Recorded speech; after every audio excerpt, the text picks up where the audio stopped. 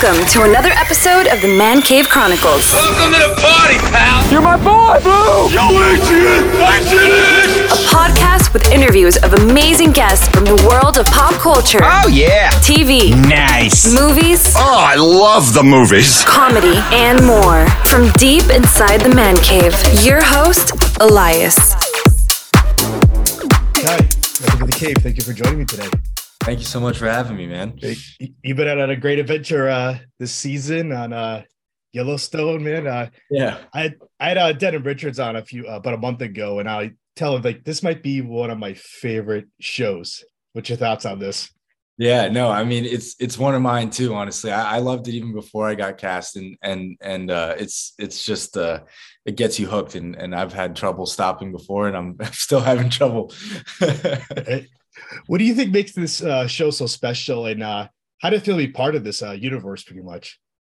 Yeah, I mean, your first question, like, what makes it so special? There's endless things I could say about why, and I honestly don't know what it is. I think it's sometimes with these shows, it's you just don't know what draws you to it, and you just end up hooked on it. But I mean, there's so many things. I mean, Taylor being the amazing writer that he is, and I think also the fact that I think out of any show that's dove into this type of world with cowboys and ranchers and whatnot, I think this show really tries to stay true to you know how they really work and how they really live their lives to a degree. Obviously, it's a very dramatic and intense version of it, but these things also do happen, and I think they really try to stay true to the details of real cowboy and ranching life, which I think is what draws a lot of people to it. I think the realer a show can be, the more people can relate to it. And I think they do a really good job about that.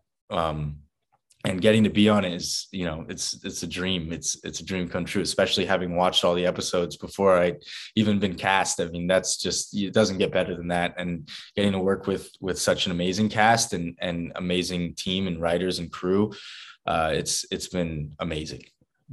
Did you feel any pressure heading into this season and working with this cast, like joining the cast, everything? Now they've done already 4 seasons. You come into the 5th season. Yeah, I mean, I think there's pressure going into any show, especially one that's run for 4 seasons and isn't as successful as it is. But luckily, I was actually originally casted in season 1 as young Casey, so I got to meet so many people and been friends with them since then. I've been friends with Luke and I've known Taylor most of my life, actually. And so I've known a lot of people since before. So that helped a lot, just knowing the cast already and knowing a lot of the crew and everything like that. But there's still always pressure going into it. And so, but it was good pressure. It was exciting pressure, something I really worked to get to. So definitely fun. So we see this season as Rowdy. When you first met Taylor, also like for this season, did he put you through the boot camp? Like I said, I mentioned earlier, I had Denham on. He told me about the whole boot camp and everything for Cowboy. Did you go through this process also? Yep, I went through the whole thing. I did the whole cowboy camp, and it was quite the experience. It was amazing, but for me, it was my first time ever getting on a horse. Wow. So it was definitely like a wake up for me, where I didn't know I was going to be doing as much as I was doing, but once I got there, I kind of realized what was going on, and it took me a while, but the cast was so great, and our trainers and wranglers were amazing, and they whipped me into shape and got me ready to go. It took me a minute, but by the end of it, I felt very fulfilled and a lot better than I had started. So it was a lot of fun. What do you think was the biggest challenge in the boot camp for you? Weirdly enough, trotting was super hard for me. Like not the walking or the loping, but the in between was insanely hard. Like I was bouncing like 6 feet out of the air on my horse every time I was trotting. But once I got the hang of that, everything else came pretty smooth. So Rowdy, how was it connected with this character? What drew you to the role? Yeah, I mean, for me, the biggest thing I'd say is, I love characters that have, a darker depth to them. Yeah.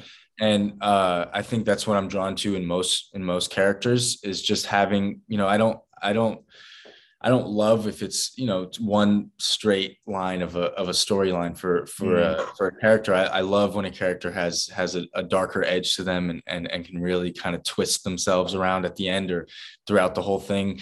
And I think that really drew me to him. And it also drew me that that Rowdy wasn't just a good guy or just a bad guy. Like Rowdy was, in my opinion, a very complex character, and getting to kind of like tweak that and play around with that was definitely what drew me to it, and it was a lot of fun.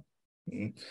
Yeah, because we see throughout like the first few episodes, you're like you mentioned, there's a little mystery with your character, a little darkness, everything. But at the same time, like he comes off sometimes as a bad guy, but you also see a few scenes where he might be a good guy. He likes people. He wants to help people.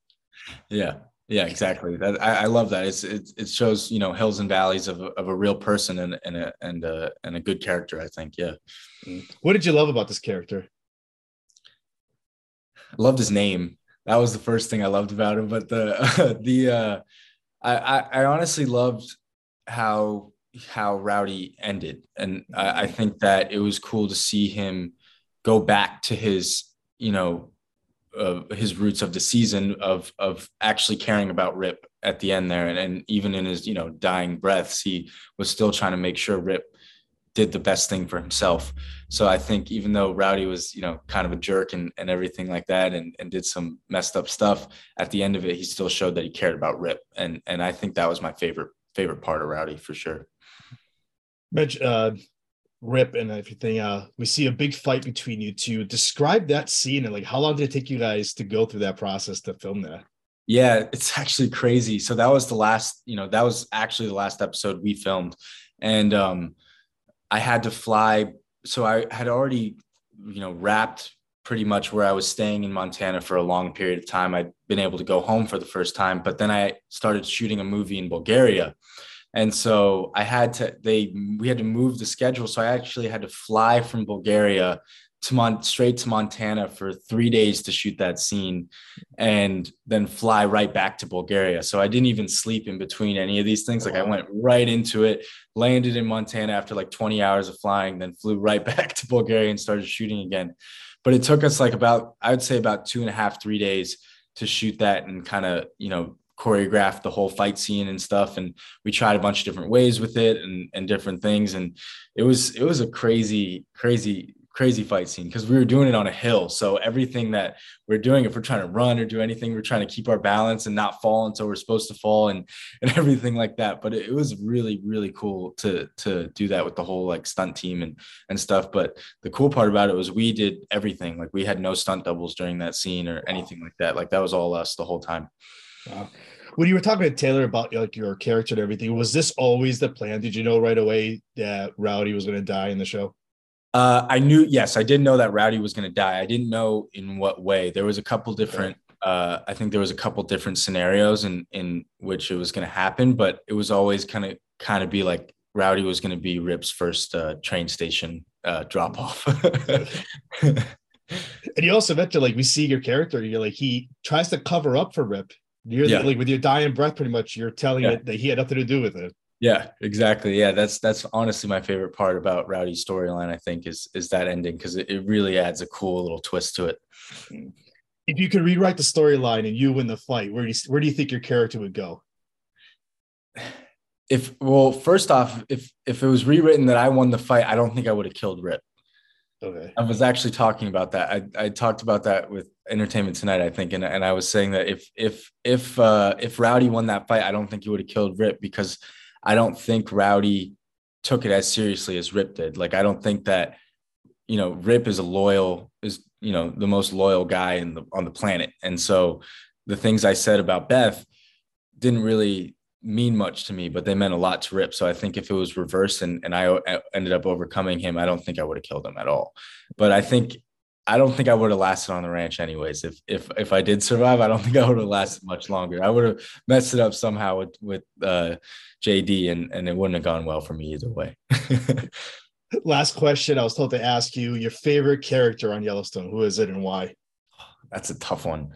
That's a really tough. I mean, I like everyone, but I think my favorite character is Beth Dutton for sure. I think Beth Dutton is just so badass. So I would definitely have to go with her. It's just pretty straightforward. Yeah, she is. She is who she is, and that's about it. But I think in season 5 you've seen the most of the depth of Beth, of her sweet side, which is really cool to watch as well.